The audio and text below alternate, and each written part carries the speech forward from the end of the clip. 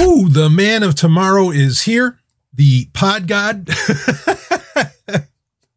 I actually had a friend call me that. That was pretty good. The pod god. I was like, well, all right. I'll take that. Anyway, a lot to get into in our weekly Q&A this week, and we will try to get to all of it. I'm not sure if we will. I actually just dropped off, just hinted at to people in the Sovereign Tech Telegram group. Hey, anybody got any, hot questions they want to get in? Feel free to get them in now. I'm recording as we speak. And, if they come in and they work, we'll rock them out right in this episode. So one of the benefits of being in, the Sovereign Tech Telegram group, no doubt. Of course, the real benefit, in my opinion, and especially for me, for the Sovereign Tech Telegram group is getting to interact with listeners. But not only that, like the conversations, and I know I keep saying this, but really you've got to be there and you've got to see them. The conversations happening. There's been a great conversation around artificial intelligence in the group in the past couple days, obviously playing off of the most recent episode of Sovereign Tech. And, I had a lot of people, I had quite a few emails, and actually some people reached out to me on Twitter in response to that. In fact, one of our questions is going to come from it, but it's not directly about artificial intelligence. But regardless, the comment came along, people saying that, wow, this idea that the internet is a singular living organism. They were kind of blown away, I guess. And I agree. Like, even when I had first heard somebody initially talk about that, in that book, Web Awake, that I talked about, it didn't click. Like, it was like, but then, as time goes on and you realize what's happening, even for me, it's kind of a mind blowing thing. And, I had a lot of people saying, wow, Stallion, that was a really brilliant episode, et cetera, et cetera. And, here's the thing. So, and I appreciate, people complimenting and saying, whatever, I'm a genius, I'm brilliant, or something like that. I don't know that what I was laying out was that brilliant in that episode. And certainly it's going to be an ongoing conversation, and one that we will have ongoing. We are going to talk more about AI, and so on, especially some of which based off of was laid out in the Telegram group. Of course, you can join that. Link is in the show notes for every fucking episode of anything that I do. Okay, to get into that Telegram group, go for it. You can be there and rock and roll. You can see it for yourself, and join in, please. I get it. I hear from, hell, even Ellen will say it, but look, all I've got, there are people far smarter than I am. Okay. All I've got is one, a very open mind. Okay. To all kinds of craziness, shall we say, all kinds of wild ideas. I have a very open mind, and I have, fortunately, a great knowledge of history. Okay. And those are, I have a lot of life experience, sure. And I like to think I have a pretty good ethical foundation, but I don't know if I'd even go there. Regardless, the two things that I have and that I bring to the table on Sovereign Tech are just that. Okay. I have a very open mind, and I really do. I know people think I take hard lines on things. No, they are hard lines based upon like an openness to alternatives to what is getting, pushed on us by Silicon Valley, or otherwise. But then also, a knowledge of history. And I think if you have those two things, you have an excellent foundation with which to encounter and engage any new information, anything new that comes your way. And it allows you, to be able to comment on a lot of things as well, especially not so much the open mind, but a good knowledge of history really allows for that. It's so important. It's really so important because, it's almost like what we were talking about with unstructured data, right? In that conversation where, your knowledge of history might, like this little tidbit, about history might not mean something now, But then suddenly more puzzle pieces get tossed in front of you. And eventually, this starts to come together. And those, little tidbits of historical knowledge suddenly become very important that you didn't even realize when you first integrated them. So, yeah, if there's one thing, if you want to, how can I engage these ideas, what's going on in all of this right now? Like maybe the Golden Stallion does or something. Just have that great knowledge of history and have an open mind. That's always, I know people say that all the time, but let's be clear here. Most people don't, right? They think they do, but not really. When I say have an open mind, I mean, you've got to like really unchunk. You have to unlearn, to quote Yoda, I guess, you have to unlearn what you've learned. Okay. And have a genuine open mind that is capable of taking on different perspectives, that is capable of trying to get to objectivity and remove one's own subjectivity to a situation as much as that is possible. Okay. I'm not saying that that's 100% possible, but you've got to have a really, really fucking open mind. Okay. Now, some people might say to me, yeah, but Stallion, when Christians come at you, you call bullshit on them. Okay. I have friends that are Christians, dear friends that are Christians. I have lots of listeners who have been listening forever that are Christians. They know where I'm coming from. I get where they're coming from, and we all come together. And I mean, I've said this so many times. If you are on the side of absolute peace, we are on the same team. Okay.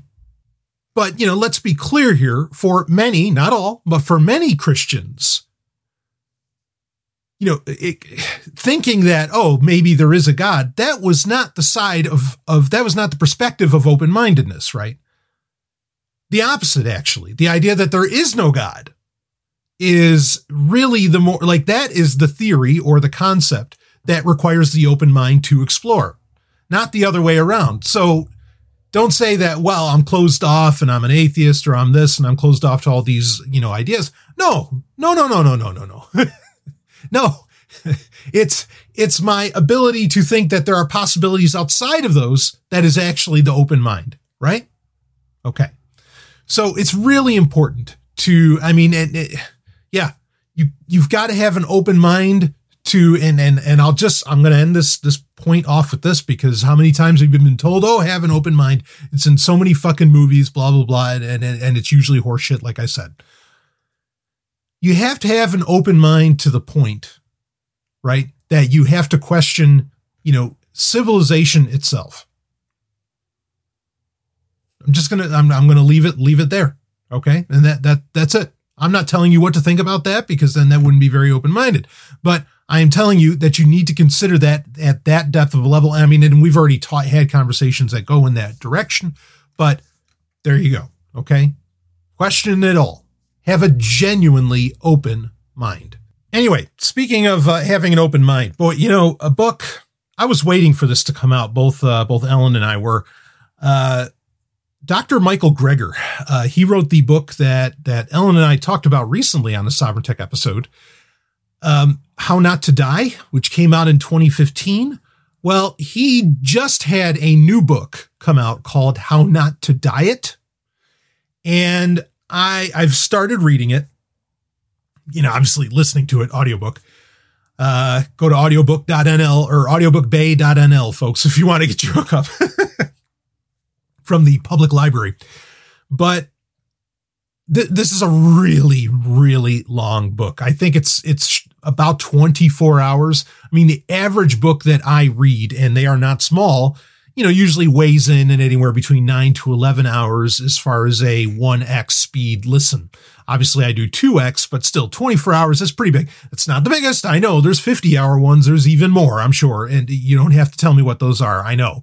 Okay. But regardless, this is a fairly long book, fairly big book. And so far, I'm a few chapters in, and I am incredibly impressed. In fact, Dr. Greger opens it up really criticizing government, industry, and most importantly, in my opinion, the thing that really gets people to break from reality, That is the advertising industry. And I loved it. I am listening to this book and just going, holy shit, yes. Like, keep ripping on the ad industry. Keep ripping on advertising. Don't stop. Just keep going. I mean, he only spends a couple chapters on that, but I wish he could have, if half the book was about all the bullshit in advertising, that would have been just dynamite. I would have loved it. And like I said, he does a fair job of pointing out where government is subsidizing, what he calls the obesity epidemic. I know that there are people who want to debate whether or not the obesity epidemic is actually a problem. This book is definitely leaning hard on that, at least in the initial going. So take that for what you will. Yes, it is pushing more of a plant-based diet, just like How Not to Die did. But I think that this is a very, very worthwhile read, regardless of what your dietary structure is or fitness level and things like this. I think there's really powerful things to glean from it, if anything. Okay, even if you don't think, that if you consider even claiming, for medical professionals to claim that there is an obesity epidemic, if you think that that is fat shaming and things like this, even if you think that, I still think that there is, just in the first few chapters, a ton of great info to walk away from, or to walk away with, when you read this book. So, very impressed so far. Might do, well, at the very least, I'm sure Ellen and I will talk about it in the future when we get through it. But again, it's a long book. Speaking of something not so long, man, and I'm going to try not to spoil anything here. Okay. Picard, Star Trek Picard. So I think episode 5, just came out of that, and Ellen and I watched it last night, and we've been liking the show more or less the past 4 episodes, and then the 5th episode. And this had the return of 7 of 9, which everybody knew is in the trailers. It's not a spoiler. And I mean, we love that character. 7 of 9 is great. Last night's episode 5 was like the first one where we were like, that wasn't that great. Like that was that. And even Ellen, said, it's like, yeah, that's not Star Trek. Like these are people, I mean, and I want to have her on to talk about it as well. But she was basically saying, it felt like normal people, and it didn't feel like, people of the 24th century in this. And I think that's a fair thing to bring up. The idea that, and that's been a problem. And she, she caveated, she said it's way better than Discovery, but it's still not exactly feeling like Star Trek, even though we are enjoying it, or we had been enjoying it overall. And we've only got like 3 episodes left, because this is just an 8-episode season. We know we're getting a second season, but this is a little bit of a conversation to have here. Okay. And so I'll have it here, and then we've got great questions to get into, and a fucking amazing album of the week, which is probably going to be album of the year. I'm going to call that right now, that it'll probably be album of the year, because it's that good. But anyway, we'll keep going. Picard.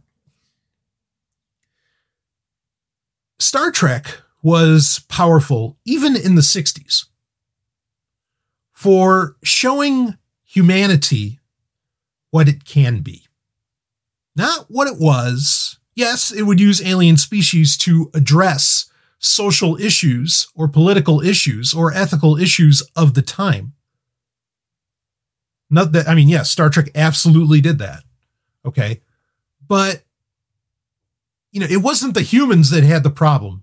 It would always be, or it wasn't the people of Earth or whatever, because sometimes it would be humans, but they'd be humans on other planets and stuff like this. It was a very clever way to sneak in really deep stuff that, again, I've said this for years. Star Trek is one of, if not the most subversive cultural force in history, perhaps next to the Bible. I mean, it's that subversive. And it was subversive because people didn't know that they were getting preached to. They didn't know that they were getting a learning, as they say, when they watched it. Now it's beating you over the head with messages. It's not clever writing, at all. Okay. I'm not necessarily saying some of it. I mean, it's not all bad writing either, but it's also not clever. Okay.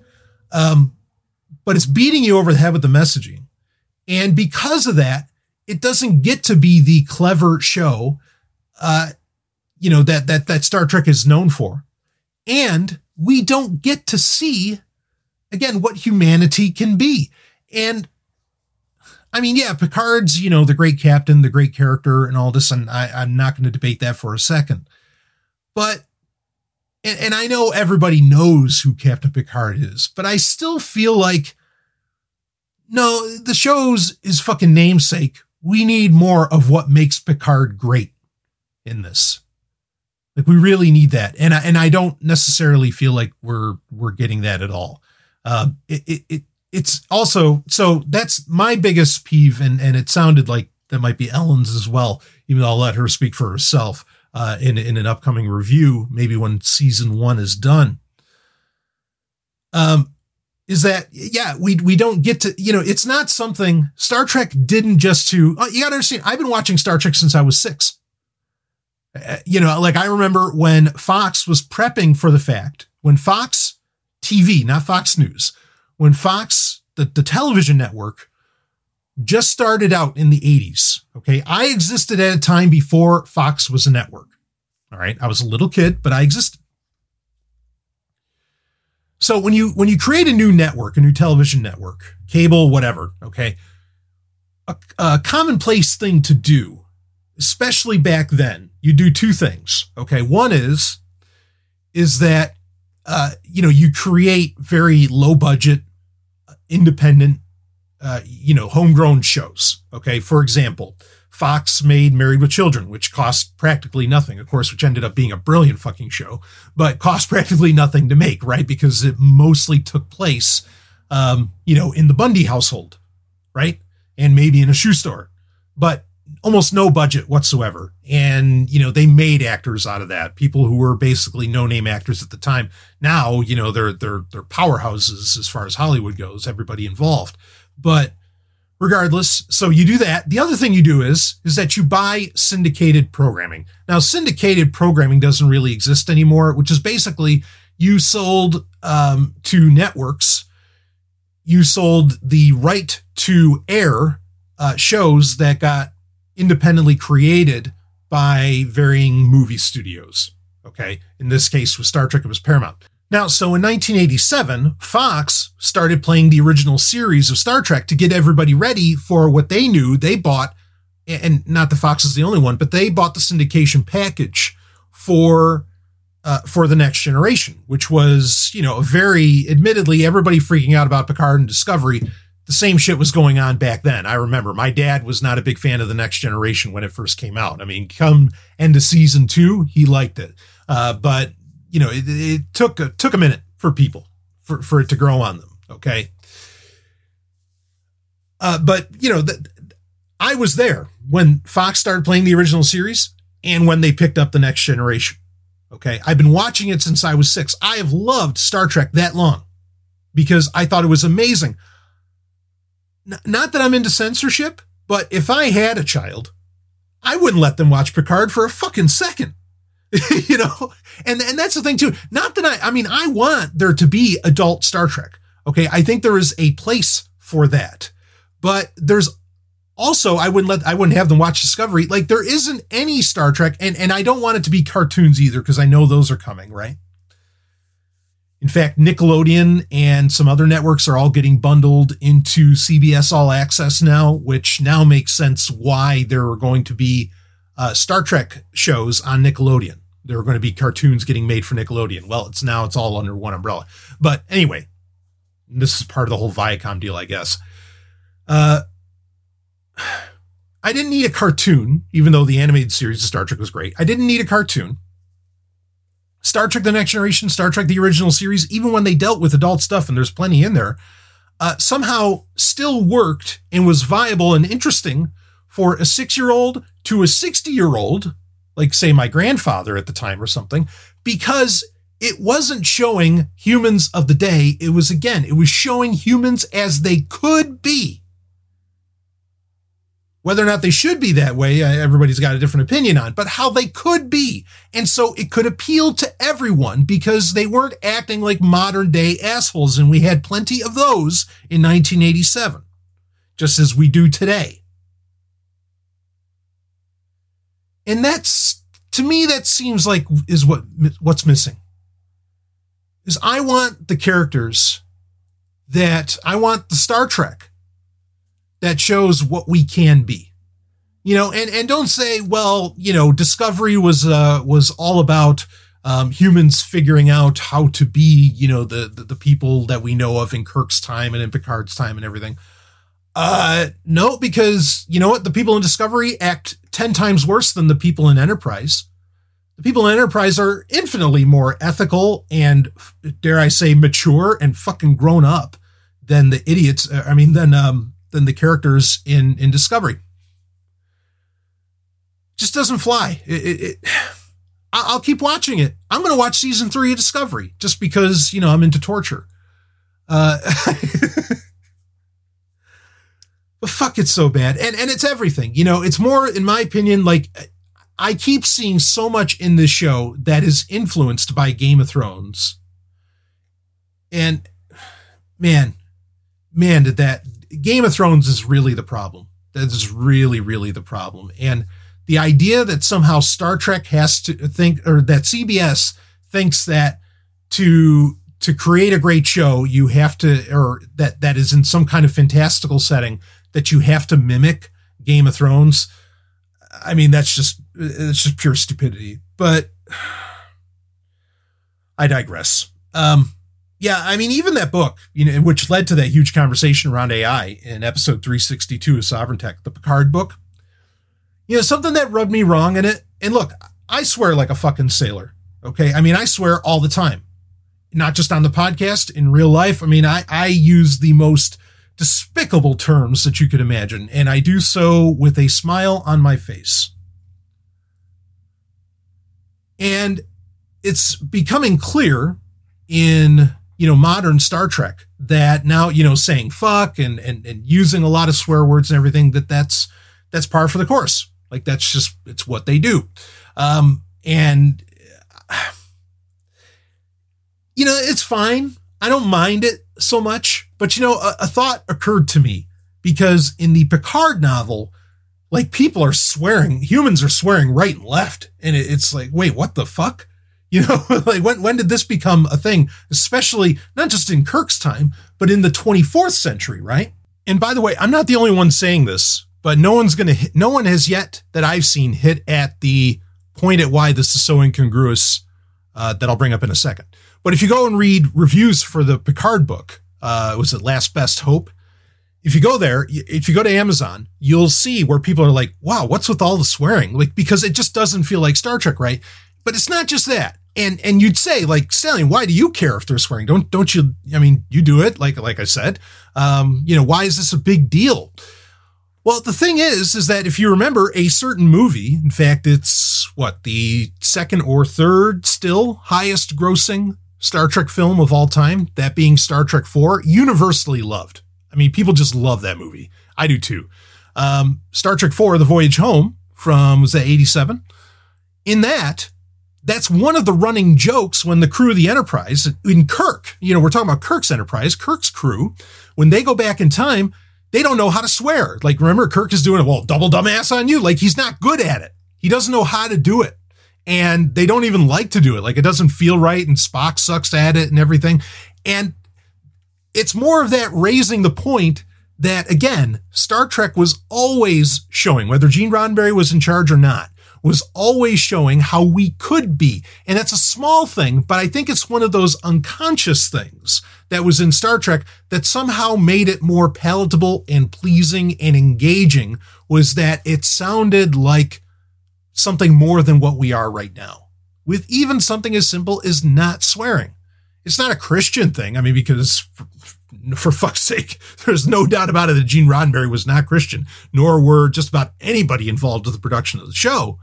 Okay. It was just something that was like looking at, the better, our better natures. Right.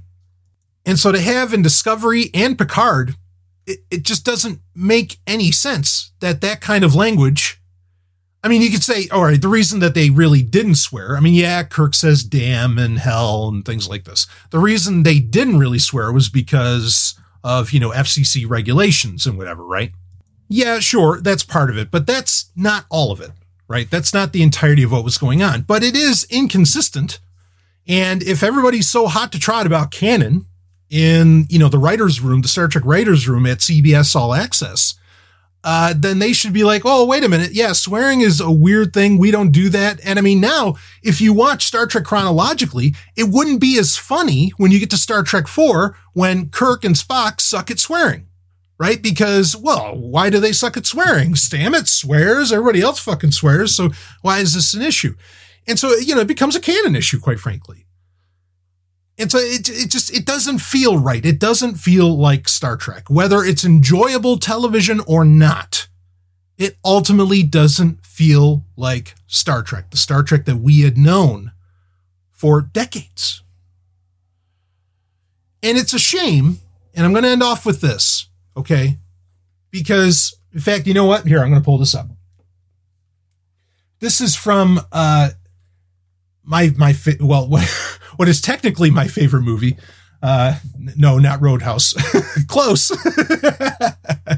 God, fuck, isn't Roadhouse a great movie? Shit. If you've never watched it or if it's been a while, I'm telling you, watch that movie again. Man, Roadhouse is so solid. Anyway, no, Star Trek the Motion Picture. I mean, my favorite movie that's not in a franchise is Gladiator, but really, at the end of the day, my favorite movie is Star Trek the Motion Picture. Now, Marvel, back in the day, back in 79, did a comic book adaptation and run of Star Trek, and particularly of Star Trek the Motion Picture. And there's, at the end of the Star Trek the Motion Picture comic book adaptation that was released in 79, there was some cool stuff in it.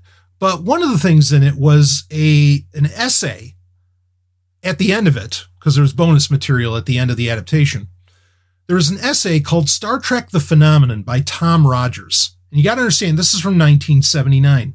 And, it's a few pages, and it's interesting to read just because A, it's from the 70s, but B, to read about Star Trek when all people basically had was the original series and how much the motion picture was going to mean to them. And I'm going to read to you the last sentence from this essay. Again, this was published by Marvel, right? With the approval of Paramount, of course, but published by Marvel. Here we go. Actually, I'll read the last paragraph just for complete context. According to the show in its new film, of course, talking about Star Trek the Motion Picture in 1979, there is hope for humanity. Well, I could just stop right there. Do you feel like there's hope for humanity with even season 3 of Discovery, which is in the future and the Federation doesn't exist anymore? Do you feel like there's hope for humanity in Picard? No? Okay. So already these shows are knocking Star Trek's mission, but let's keep going. We will find our place in the stars and even influence many societies. Long ago, H.G. Wells wrote about a variety of utopias, but they are still non-existent. Someday, hopefully, the days of the Federation will come to pass, and our descendants will benefit from a society that now exists only in our fantasies. Now, here's the next line, and this is the big one. Star Trek must live forever because it represents our eventual salvation. Live long and prosper. I mean, that's powerful, right? Those are powerful words to come out with. Saying, I mean, because I love it, when people say Star Trek is just a TV show. No, jackass. No, it's not. Star Trek, this is being written in 79. This is before there was Twitter. This is before there was a bunch of dumb-ass fucking Raylos.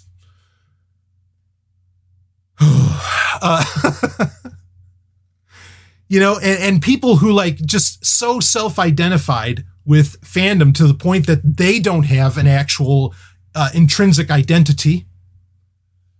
They've bought into this shit hook, line, and sinker, and that battleground is something worth talking about because it is a battleground.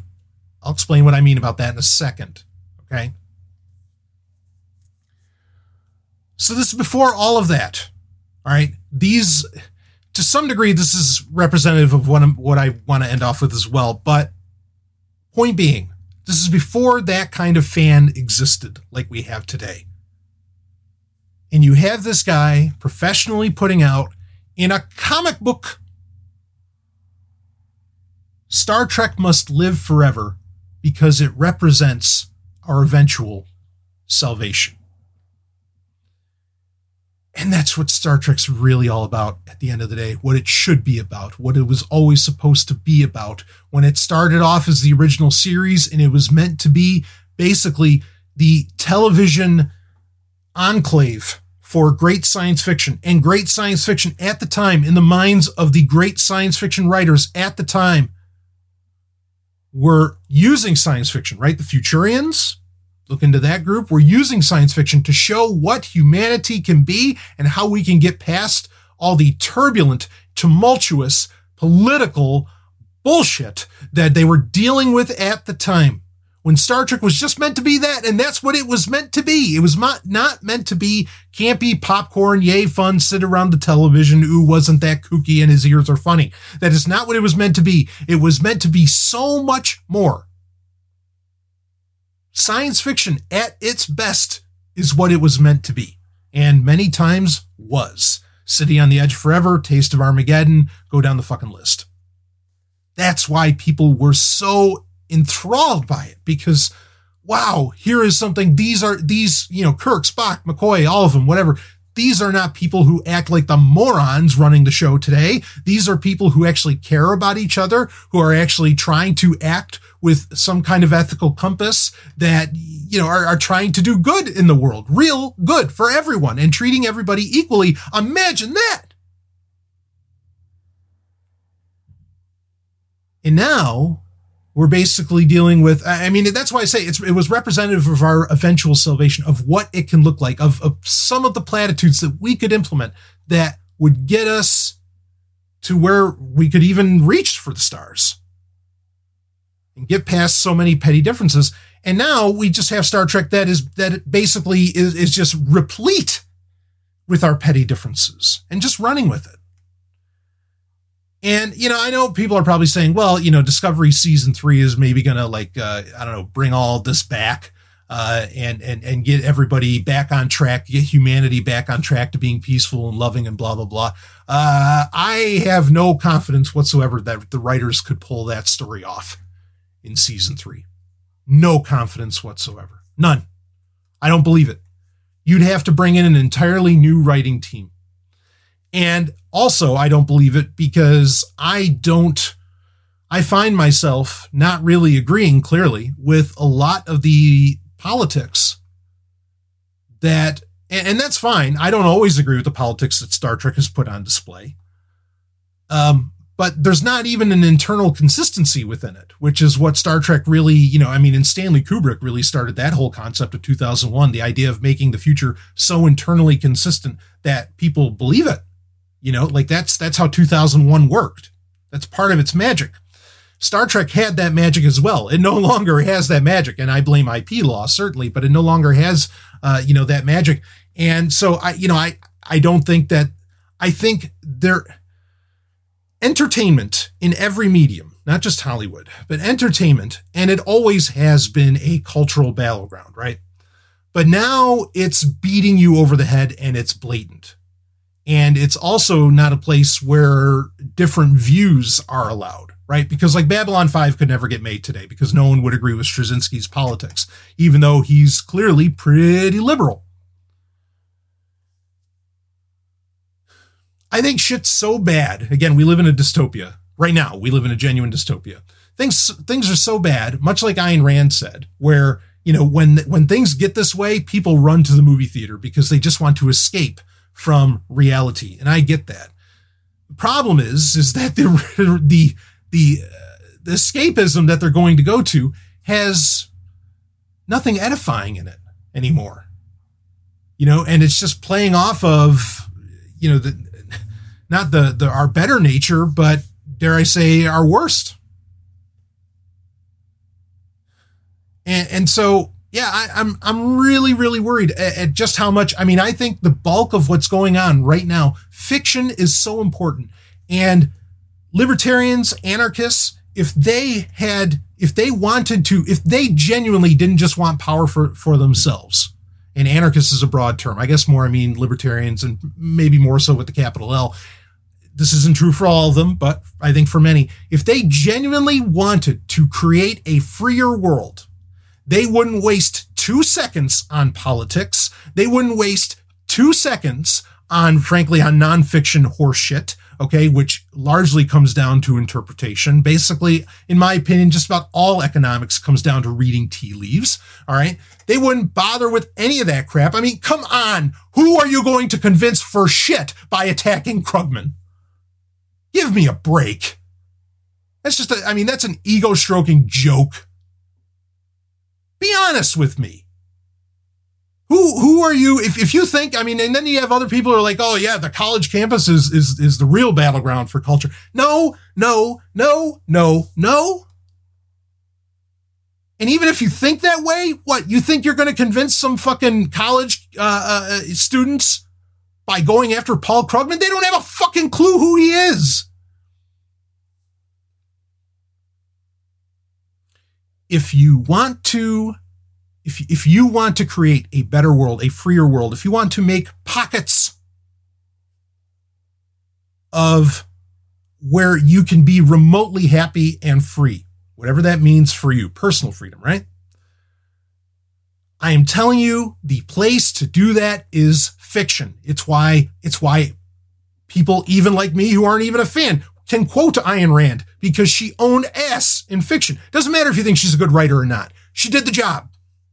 Right?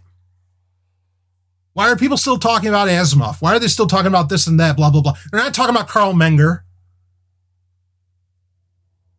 There is an if there were a battle for freedom, it is happening right now in entertainment, in fiction.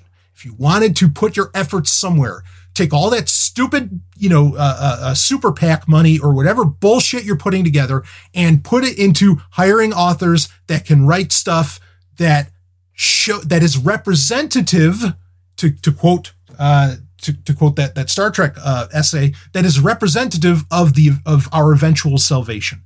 Do that. Hey, I love writing fiction. Okay, I don't have the time or the resources to make it happen. And I'm not saying that people need to fund me to do it. I'm just saying, I don't care. Whoever wants to do it, please, if you've got it, if you've got the resources, if you can somehow convince these morons that are funding dumbass podcasts and political action committees and whatever else, if you can convince them, hey, I think we should be putting our money towards funding people that can write great fucking fiction, or we should go and spend 20 million on creating an anime that has, I don't care if it's anarcho-capitalist. Take your fucking pick of it. I don't give a shit. Just put something else out there than the status drivel that is getting poured onto people, even in Star Trek today. Do something else. Do something that will actually work. I guarantee you it'll work. And even if it takes 50 years, fine. Because the dumb ass books that you wrote 50 years ago that somehow you think are these great fucking economic texts are doing nothing for nobody. Nobody cares.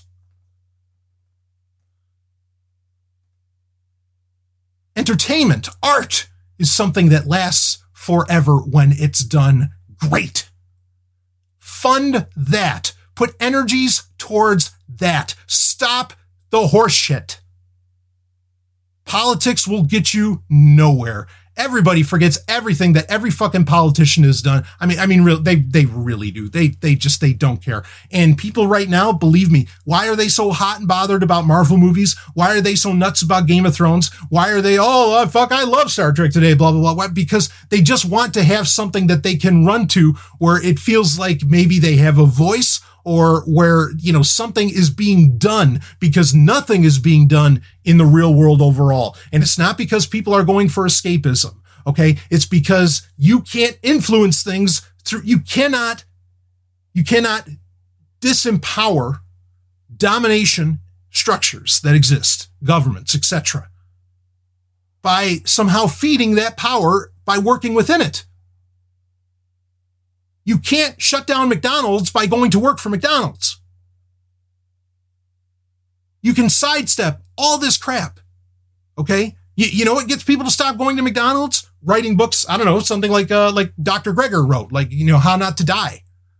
That shuts down McDonald's. That shuts down varying infrastructures that are not healthy to the human condition. Stop! I don't know how, and you say, well, it's not zero sum. No, it must be zero sum because I don't see anybody writing great, and getting a push from apparently people that have some kind of voice. Really, they don't have a voice. It's just a fucking circle jerk. I will be the first one to support you putting out great entertainment that has a message that is about personal freedom. I will do it for free, but it better be fucking good. And don't say, well, that's subjective. No. No, there are grammar rules. Okay. There are certain aspects of art that is objective. I'm not saying it all is, but there are certain objective aspects to art.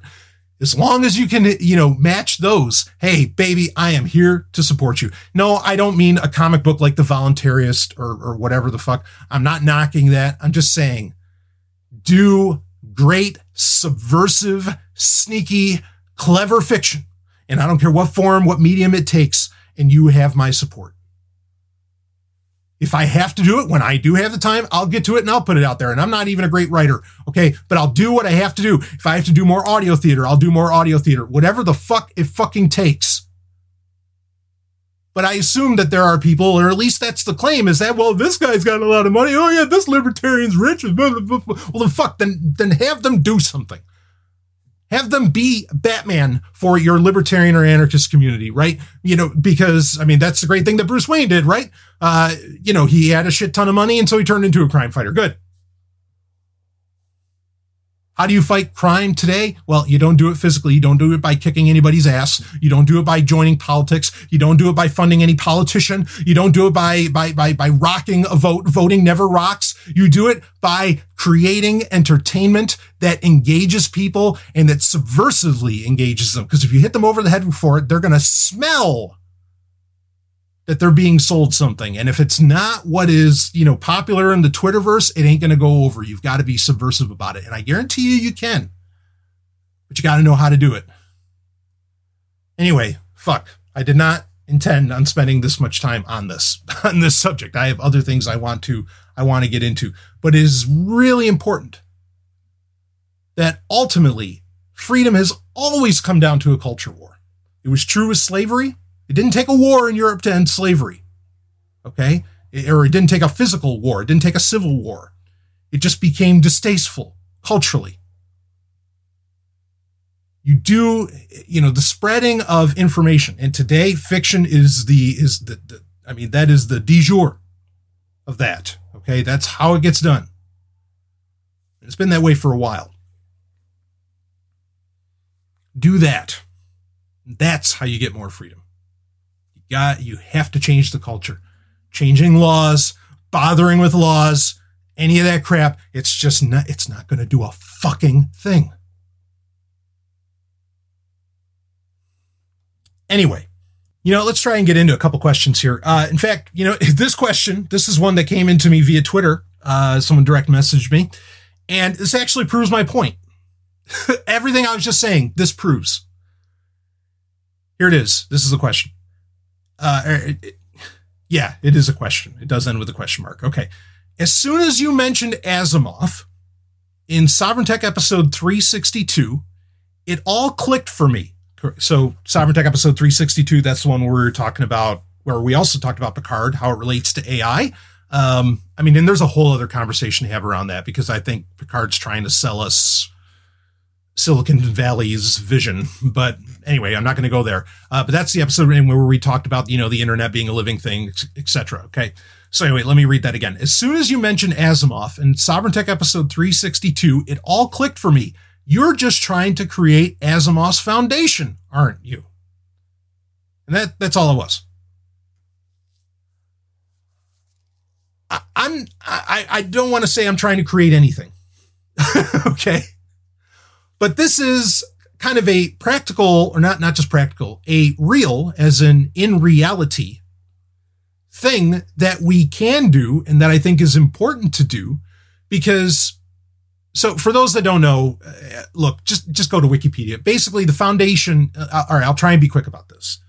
Foundation, there is what's famously the Foundation trilogy, but actually it's a gigantic universe and has far more than a trilogy to it. And even more people than Asimov picked up the pen to, quote unquote, officially write books that take place within the Foundation universe or the Galactic Empire universe or the robot universe, even though, again, they're all connected.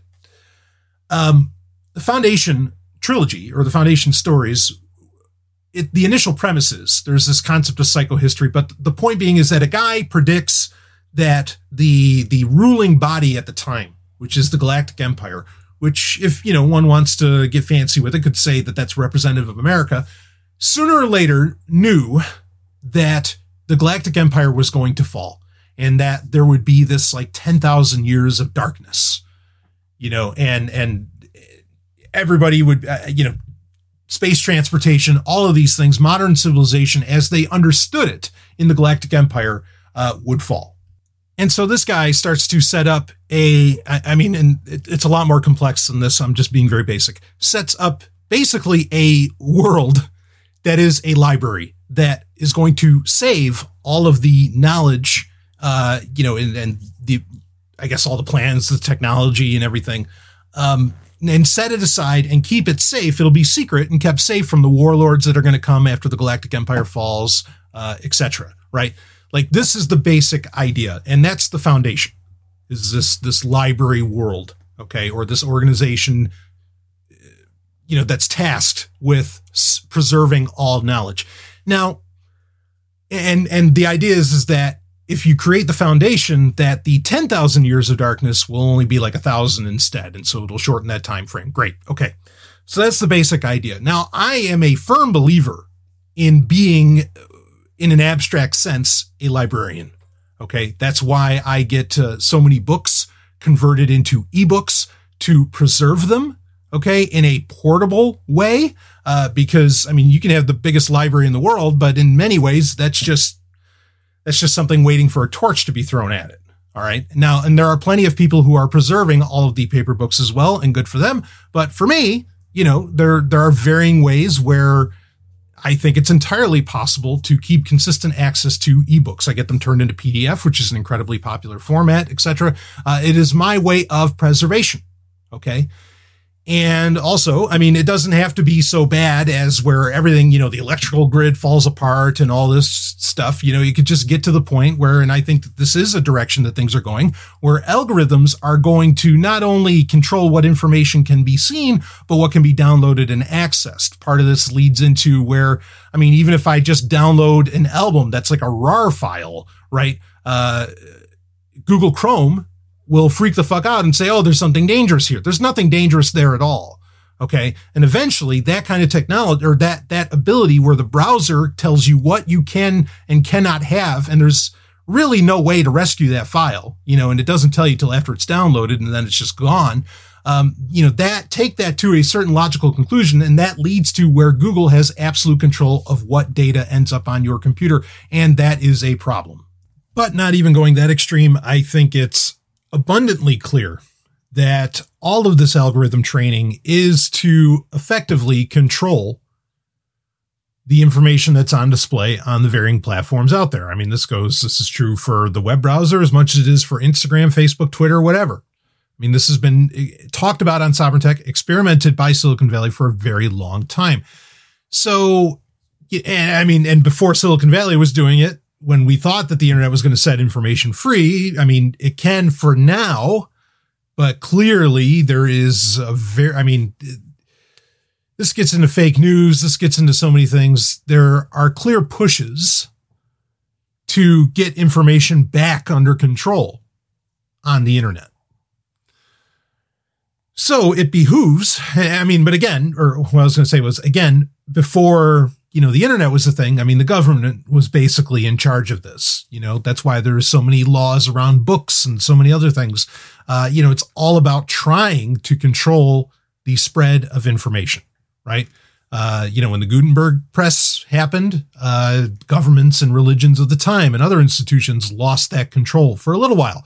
Then they started reining it back in. Then the internet happened, and now they're trying to rein that back in.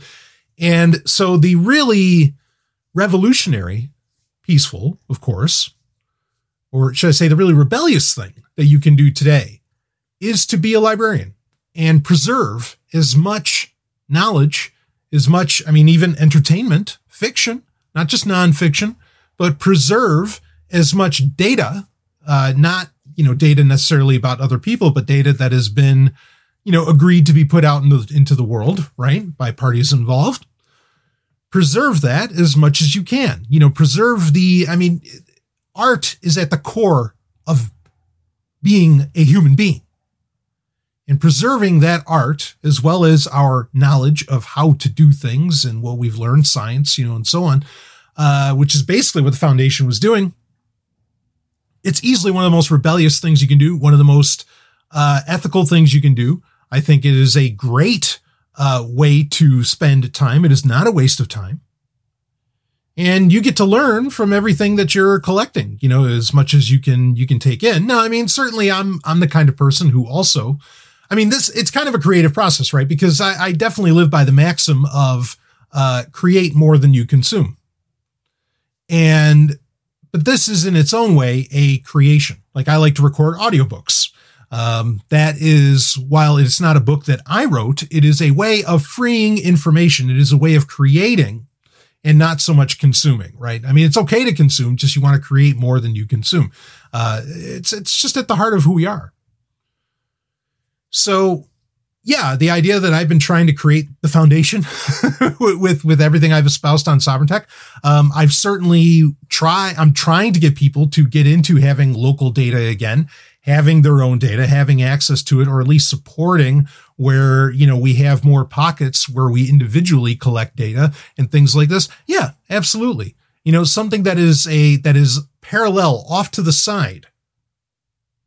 Doesn't even have to be as extreme as an intentional community, but just living off to the side and outside of all of the bullshit that's going on, in what I guess you could call the main civilization or the main society, right? Or the primary society, and just being outside of that, being outside of the first realm, right? You ever hear that second realm?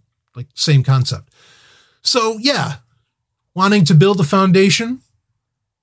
If I inspire people to do things along those lines, great. I'm not saying I'm trying to do anything, too formal. I'm not that kind of guy, but yeah, I can get behind that. Gather ye rosebuds while ye may, right? So if that's what you get out of listening to Sovereign Tech, that's a great message to take away from Sovereign Tech overall. I don't know how long you've been listening, but I'm glad if you think that that's a message. That's a message I support. And sure, I try to do myself. That's why I don't do Spotify. That's why I collect all the music. I want all of the music because, again, a lot of those just the music streaming services, just like Netflix, where Netflix would lose movies or TV shows over time, these music services will lose albums like just out of nowhere. And suddenly they're not available anymore. Amazon will lose books, ebooks, because they'll lose the rights to them, and they'll go so far as to rip them off of your Kindle, right? So I don't trust any of these streaming services. The things I care about, the things I am passionate about, and that inspire me to create, right? Which one could argue that's the ultimate goal of art, is to inspire you to go out into the world and do something. I want to make sure I always have access to. And the system is clearly set up to where I can't count on the system. I can't count on Silicon Valley. I can't count on streaming services. I sure as fuck am not going to count on Alexa, Google Home, or go down whatever, to be able to tell me anything that's remotely the truth or interesting. So it behooves us to store all of this up as a rebellious act, as an expression of personal freedom. It really does. And again, it's totally worthwhile. In my opinion, to do.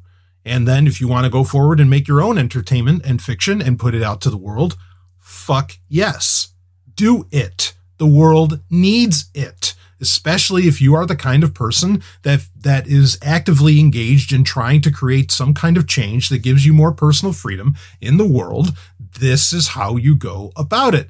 You say, how come nobody else says this? That's because largely other people are, oh, never mind. I'm just going to end up insulting people, and I don't need to do that. Like there's no need, to go down that road. So anyway, oh boy. I have another question here. It has to do with sex. I think I'm going to end up saving that one because we're already at about an hour. So I really want to wrap this up. But talking about sexy, why don't we hit that? An album came out. Actually, it'll come out, I think, technically today, as of this recording, as of when this is getting released, I should say. An album came out. I mean, just knowing that it's the band that it is, instantly had me excited, because I think this is one of the top bands in the world today.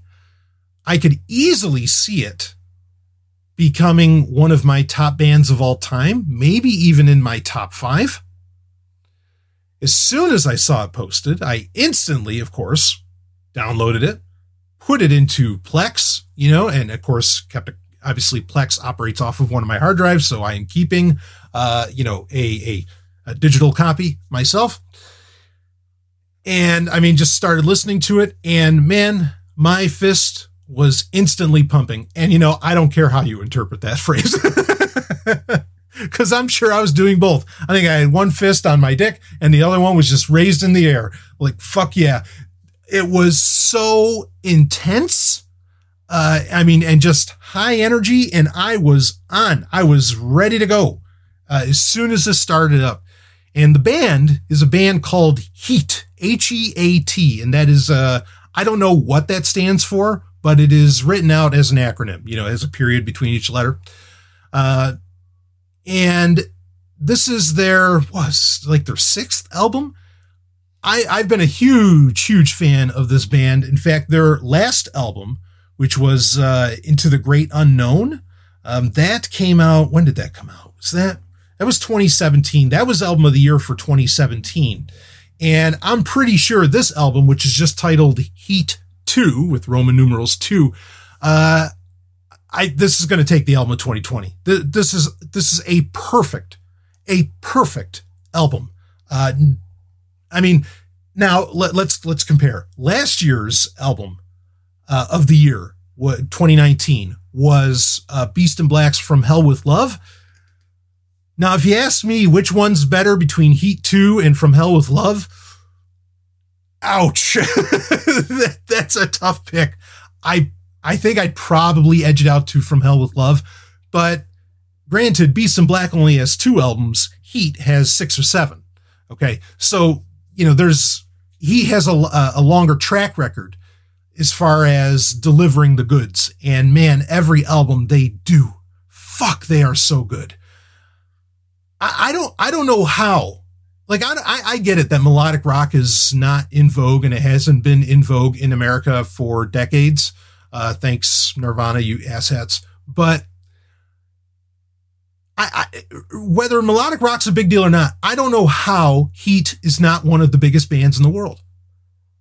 Just like Amaranth. Actually, I had a Sovereign Tech listener email me about the new Amaranth song, and they have an album come out in 2020. But the new song, Do or Die, phenomenal song. I knew they had an album coming out this year. I'm actually seeing them on tour. Ellen and I will be seeing them this year, which is really exciting. In fact, they have Battle Beast opening up for them, which, I mean, talk about fucking high energy. That show, you're not going to be able to walk after that show, and no one's going to even touch you. It's fucking awesome. But really, I don't know how bands like Amaranth and Heat, how they're not like the biggest things in the world. I mean, I know they're fairly big for what they are, but Heat is so solid. I mean, there's just not a bad album, and they have so many great songs. But Heat 2 opens right up with a song, Rock Your Body, pure heat. I mean, it's pure intensity. Phenomenal. Dangerous Ground, Come Clean, Victory, We Are Gods. I love that song, We Are Gods. Phenomenal. Adrenaline, aptly named. One by One, Nothing to Say, Heaven Must Have Won an Angel, Under the Gun, Rise. I mean, you got 11 tracks here, and it's track for track. It is absolutely track for track. There's not a weak song in the bunch. There is a ballad in there that slows it down a little bit, but it's okay. It feels good. And yeah, this is a masterpiece of a fucking album. I'll say it now. Other than maybe Amaranth could unseat this, but Amaranth would have to deliver something pretty fucking amazing. Not to say they can't, they can. I mean, Elise Ritt is just, she's one of the best, in the work they're doing with Arch Enemy now. Oh, fuck. Anyway, or not that they're, yeah. Anyway, Arch Enemy, another great band to check out, but that's not where I meant to go with that. He is probably the best, most consistent band to come out in the past decade. They're that good. I mean, I have no problem making that claim that they are. I mean, if Beast in Black were 5 albums deep now, maybe I'd give that honor to Beast in Black. But no, I got to give to Heat. This is the best, if you want to call them a modern band. I mean, 6 albums deep, I don't know. But if you want to call them a modern band, then this is the best thing going as far as modern bands. I mean, that have some track record. Amazing. I mean, right from that opening song, Rock Your Body, just kicks your ass. Just totally kicks your ass. And great melodic rock. I mean, you just feel good listening to it. It's sexy. It's got all the right hooks. I mean, this is my kind of music, baby. This is the real fucking deal. And I mean, 2020 has already had some great stuff come out. In fact, oh hell, I didn't even get to it here. I'll get to it at some point during a Q&A. But one of our albums of the week is going to be Demons and Wizards came out with a 3rd album. Yes! I didn't even see that coming. I should have, considering they did those remasters of their first 2 in 2019. But that another dynamite album. There's just so much great shit that has just come out in the past couple weeks. Man, musically, what a time to be alive. Don't let Spotify tell you what to fucking listen to. Get on this shit. Check out Heat 2. Awesome album. Just pure dynamite. You got to try it out. So, okay. That's it. I'm going to wrap this one up here. Actually had somebody in the Telegram group bring up a great question, a great point of conversation that I think is so important. It has to do with tech and how to survive a pandemic. I think it's such a great question, such a great conversation to be had around that. That might even be in a Sovereign Tech Prime. That might be our next Sovereign Tech Prime episode, our main Sovereign Tech episode, because that is, with coronavirus, or is that what they call it, right? With all that going on, I mean, that is a conversation to be had. Also, that plays in nicely, kind of like how we're talking about, hey, is Sovereign Tech really just trying to build the foundation or foundations? Maybe, right? And so this would play well into that. And it's something actually I've been thinking about a lot recently too, because again, we do live in a dystopia. I think that's a very worthwhile conversation to have. I know he also asked because of my military background, which had a lot to do actually with, some of this, some of that subject. So yeah, I want to get into that. So that is coming, and got some other great questions that I want to get into. Feel free to send questions in the Telegram group. And also feel free to send them, email me, bbs@sovereigntech.com, or you can get them in on Twitter as others have. And honored as always to have you as patrons. And we'll wrap this one up, and I will see all of you, on the other side.